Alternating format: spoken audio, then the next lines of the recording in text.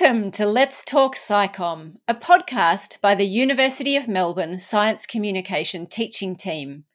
I'm Dr. Jen Martin and my co-host is Dr. Michael Wheeler, and we believe science isn't finished until it's communicated.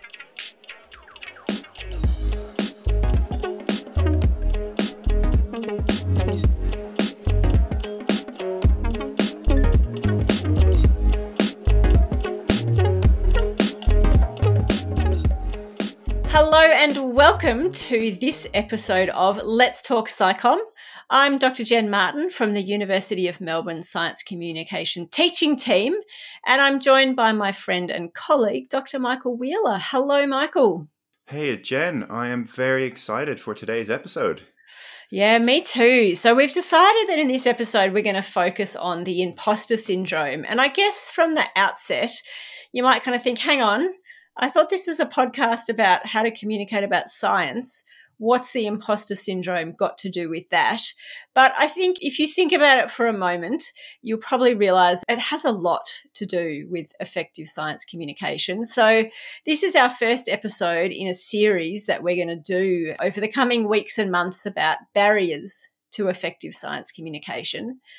And I think we all know that one of the, important parts of effective science communication is confidence.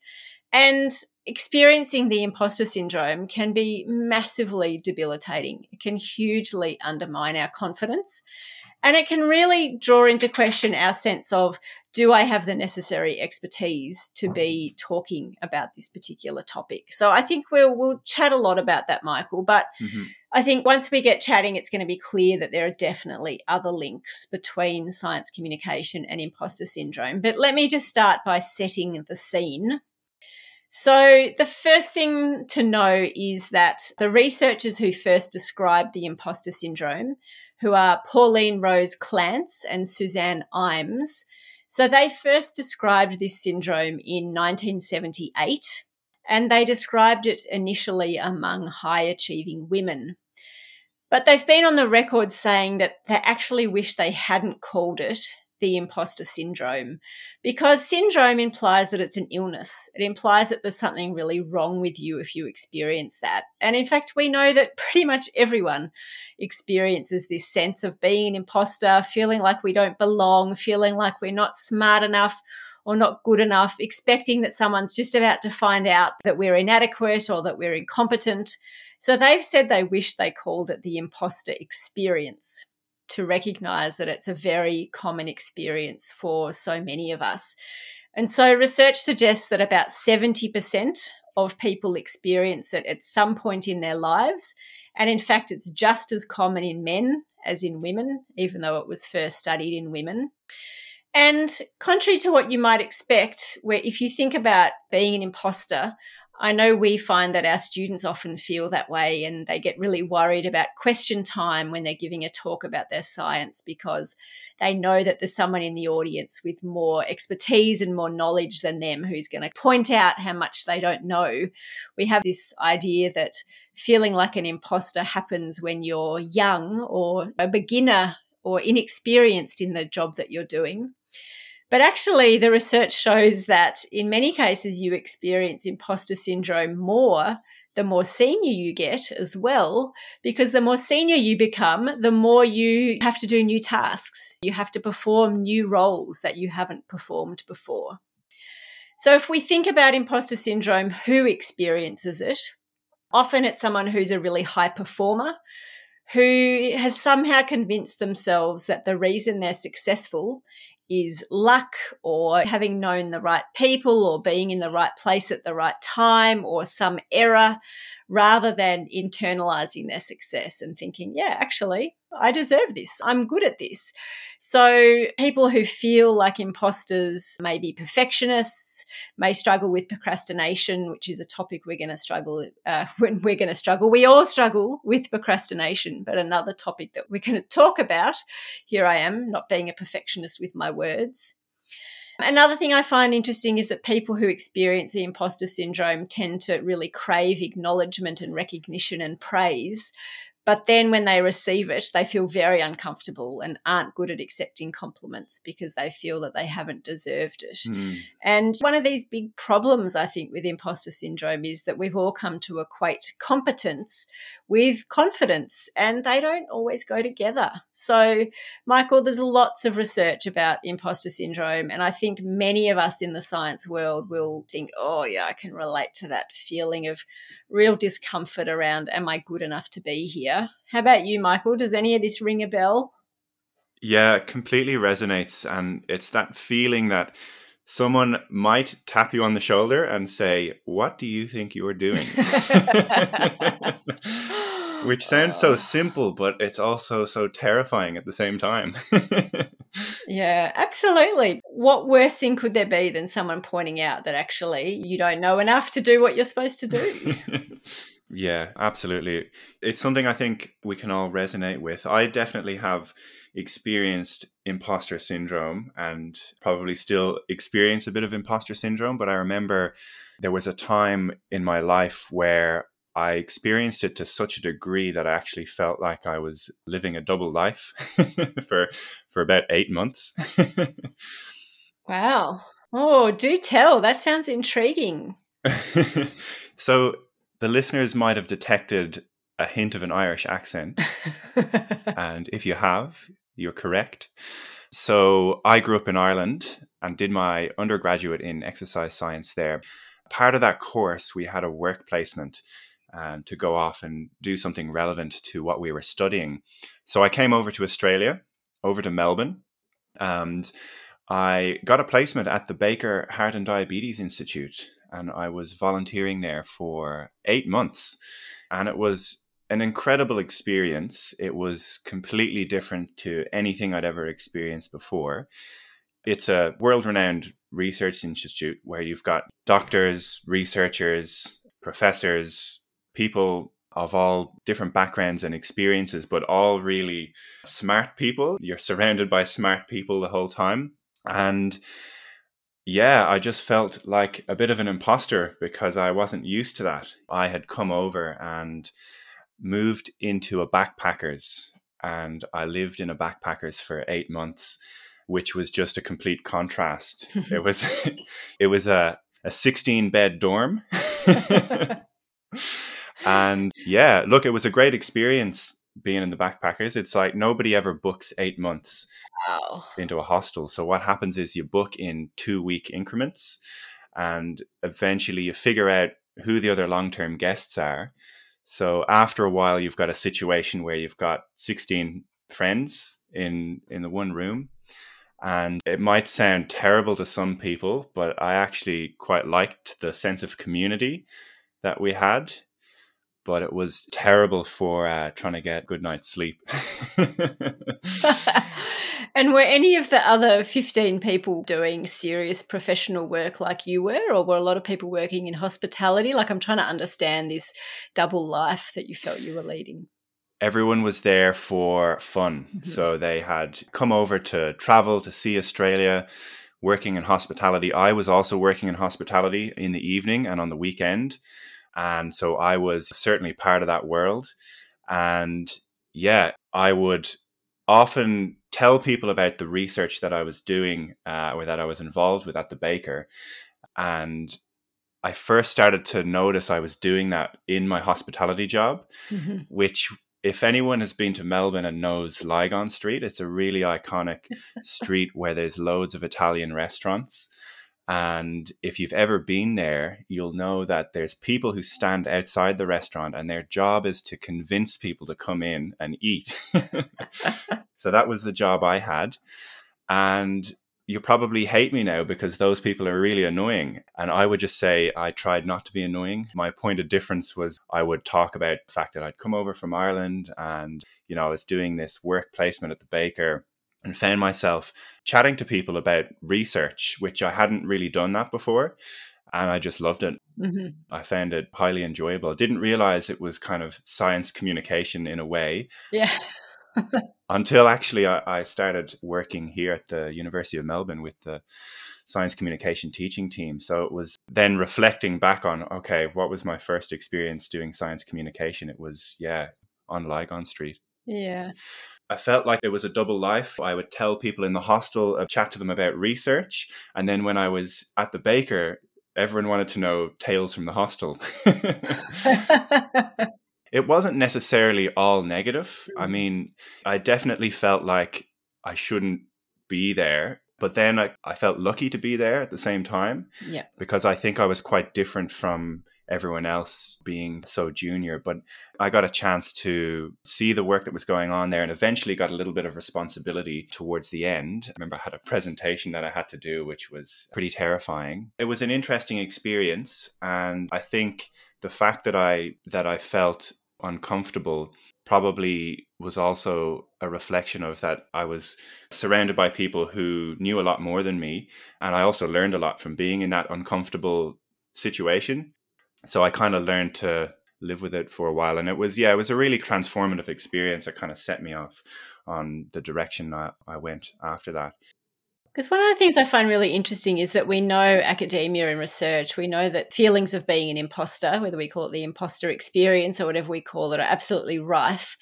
And I kind of often think about that because we know with the students that we work with every day, Michael, that there are often very, very strong feelings of not being good enough and sort of waiting to be found out that they're somehow not a proper researcher. But it really upsets me because, when you're a student, by definition, you're not meant to know everything. Yeah. You're meant to be learning. You're meant to make mistakes. You're meant to ask questions. You're meant to not be clear on a whole lot of things. That's what being a student is.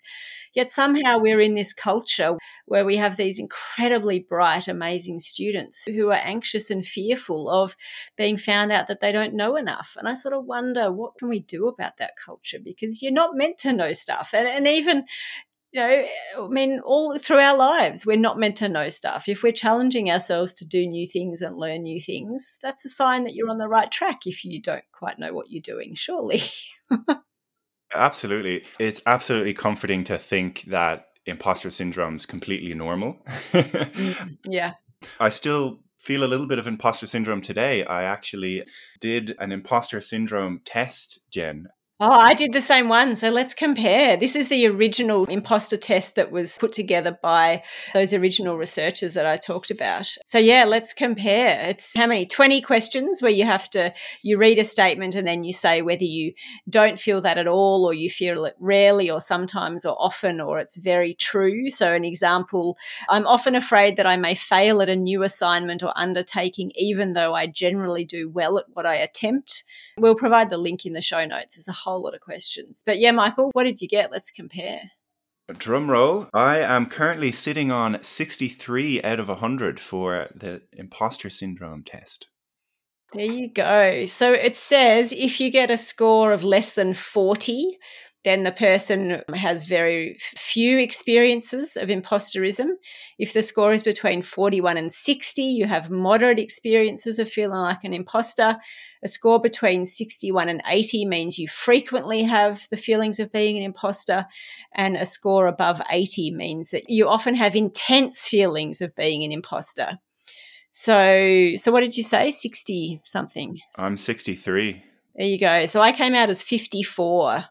So absolutely still experiencing feelings of being an imposter. So how normal are we, Michael? Don't you feel good? We're so normal.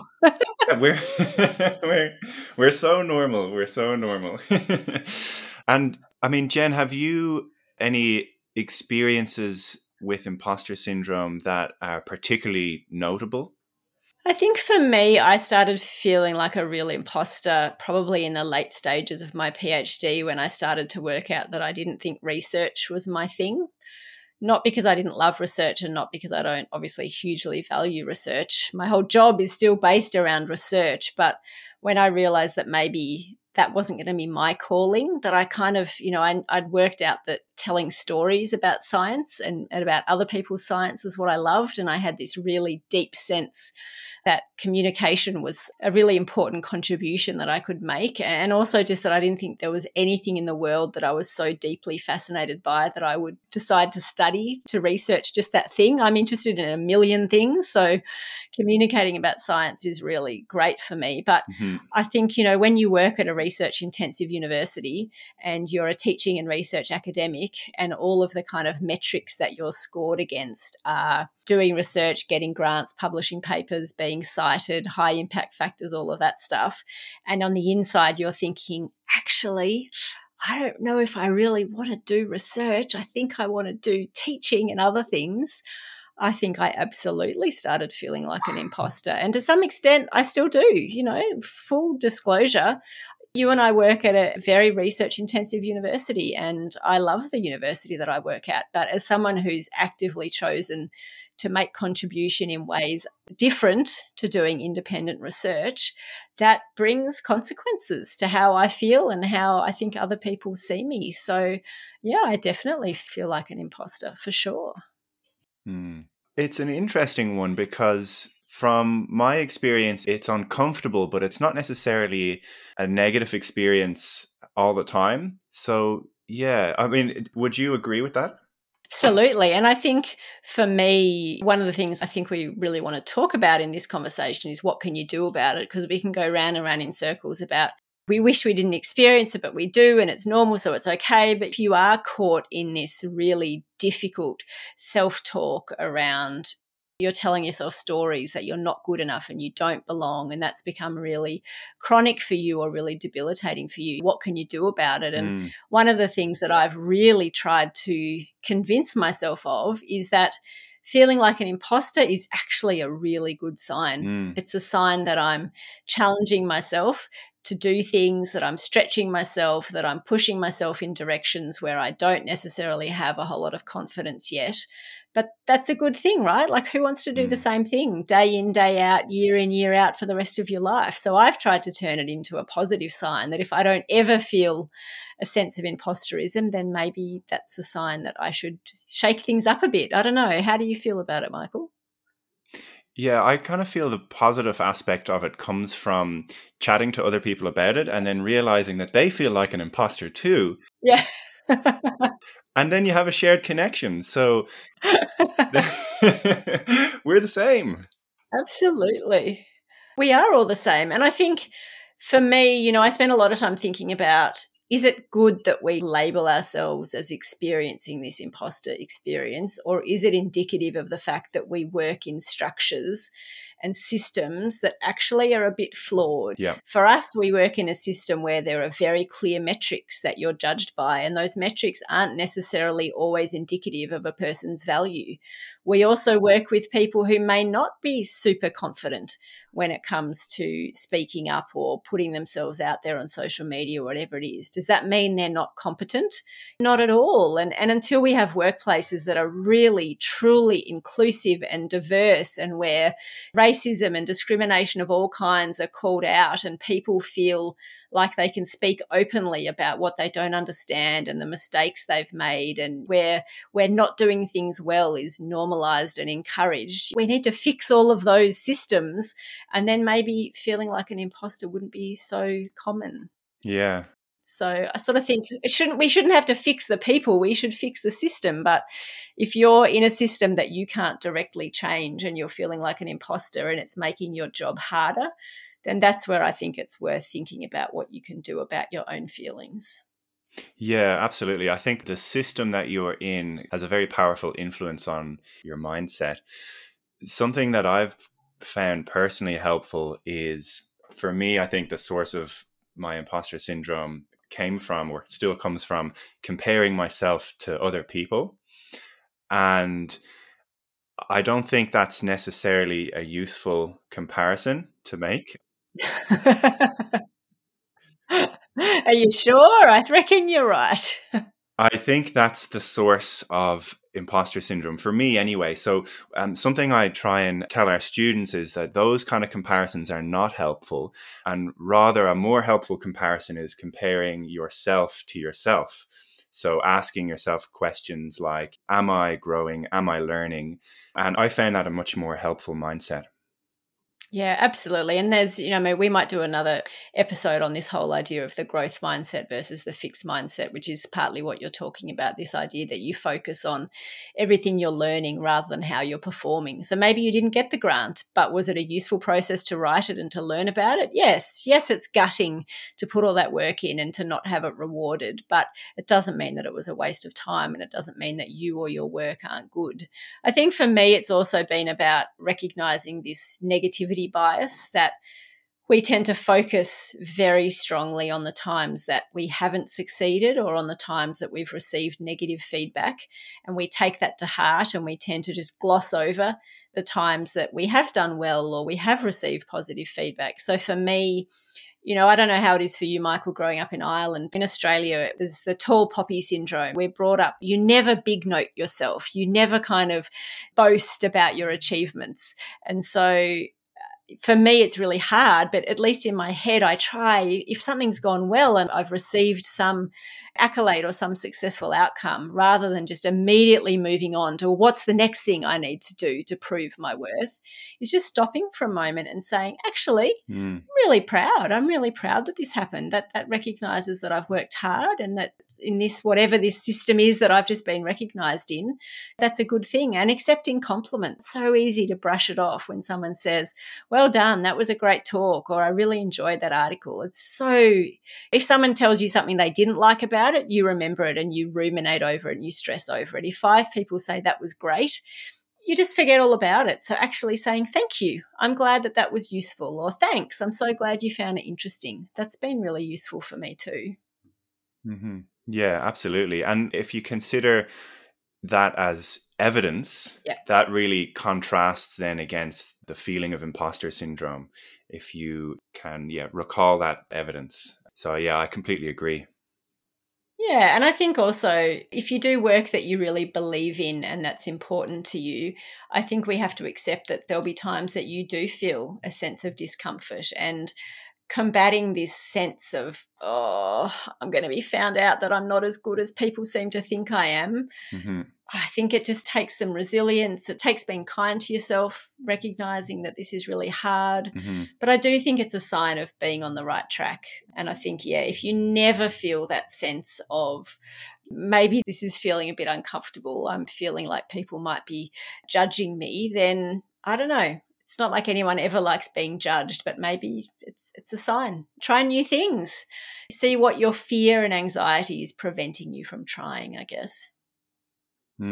Yeah, absolutely. It's kind of about being that comfortable distance outside of your comfort zone and realizing that that's okay and that's normal. And that if you are trying new things, you're going to be feeling a little bit uncomfortable sometimes. And actually, I went to a really interesting talk before.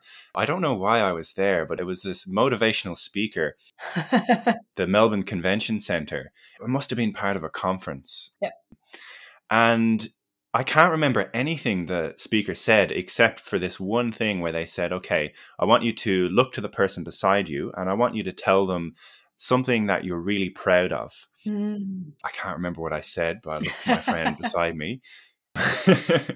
And once everyone had finished, the motivational speaker said, hands up who said something to the person beside them that was really difficult and challenging and uncomfortable at the time. And every single person put their hand up. And it was kind of eye-opening, it's like the things that you're most proud of will be things that were difficult at the time. What a great activity. I think we might need to start using that one in class. Yeah, it just popped into my head just there. But I sometimes tell myself that if I'm going through something difficult, I'll tell myself, maybe if I get through this, I might add it to the list of things that I'm proud of. The most proud list. I think that's fantastic, Michael. And I think it just constantly comes back to, we're normal. There are some positive signs. It's uncomfortable. But just to end, I always come back to my favourite quote on the imposter experience, which is a quote from Associate Professor Jessica Collette. And the quote is this: imposterism is most often found among extremely talented and capable individuals, not people who are true imposters. So how's that to finish with? The idea that if you do experience this feeling, it's most likely that you're really talented and capable and you're achieving really highly, and you just need to go easy on yourself a bit. Because if you really were an imposter, you wouldn't feel like it. Yeah. It's so great hearing other people share about their imposter syndrome experiences and tips as well, which is, why I'm really excited as well to have some student tips that we can share with you now. Some of our current students have been thinking about imposter syndrome. Absolutely. We're very excited that we're going to be able to share a whole lot of our students and alumni's ideas and tips and advice with you in our podcast. So we will finish up and hand over to them to have the last word. Thank you for listening.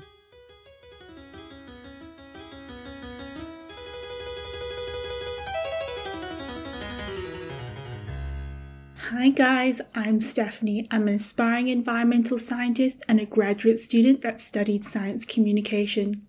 I was on the phone with a friend the other day talking about a recent academic accomplishment of mine when I made the comment, "Oh, I just got lucky." She replied sternly to me, "No, Steph, you earned it, you worked hard," or something to that effect. It was only later on self-reflection that I realized that the imposter experience was seeping into how I thought and acted, both riddled with doubt and fear of not being good enough. It struck me how subtly but powerfully in a negative way that the imposter experience can tarnish our science careers. My top tip for women in science wrestling with the imposter experience is to find role models of success with whom you can connect with and learn from. An interesting opinion piece for the Journal of the American Medical Association points to studies which show the gendered ways in which women are socialized to act that affect them from being adequately recognized for their merits. And this can cement a negative cycle of self-doubt in their own competence and a heightened imposter experience. Listeners out there that are women in science, perhaps you mask a brilliant suggestion as a question to not come across as too assertive. Or you lower your career goals to maintain good rapport with colleagues in a mixed-gendered setting. Finding mentors, so successful women in science with whom you can discuss these issues with, can be enlightening and inspiring, as they're likely to have overcome these challenges themselves. I'm Stephanie, that's my top tip. Thanks for listening.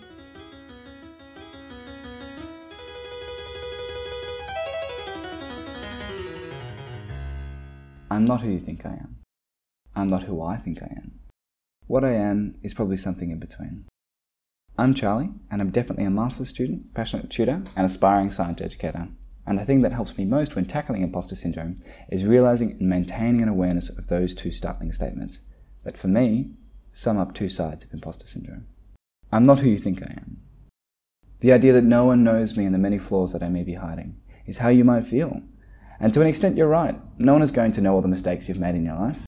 But no one needs to, because everybody understands that no one is perfect. Making mistakes and learning from them is a never-ending process that for many of us will continue throughout our entire life. Realizing that others know this too, with their own flaws and mistakes to hide, can be an empowering way to tackle thoughts of feeling unworthy. I'm not who I think I am. We know that other people don't have the full picture, but often we've got a distorted image of ourselves too. As humans, we downplay our achievements and abilities and focus on our weaknesses. This is called our negativity bias. The negative dialogue can then drown out the tremendous contributions that we have made, the things that honestly demonstrate our worth in being where we are today. We need to cultivate a voice which can remind us of these things, and we need to chat to this voice when we feel like we don't belong. This voice is sometimes best found in supportive friends and colleagues too, who can help you to remember you are not thoughts. You are who you are.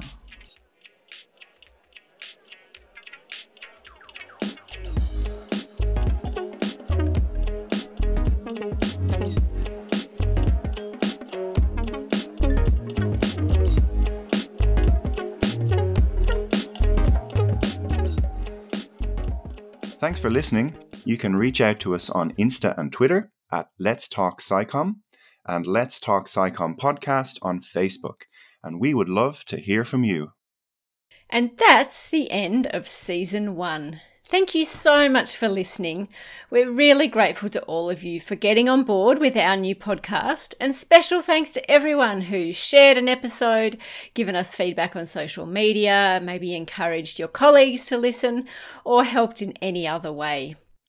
That's right. But we'll be back with season 2 in February, so stay tuned for more great interviews and advice on how to communicate your science more effectively.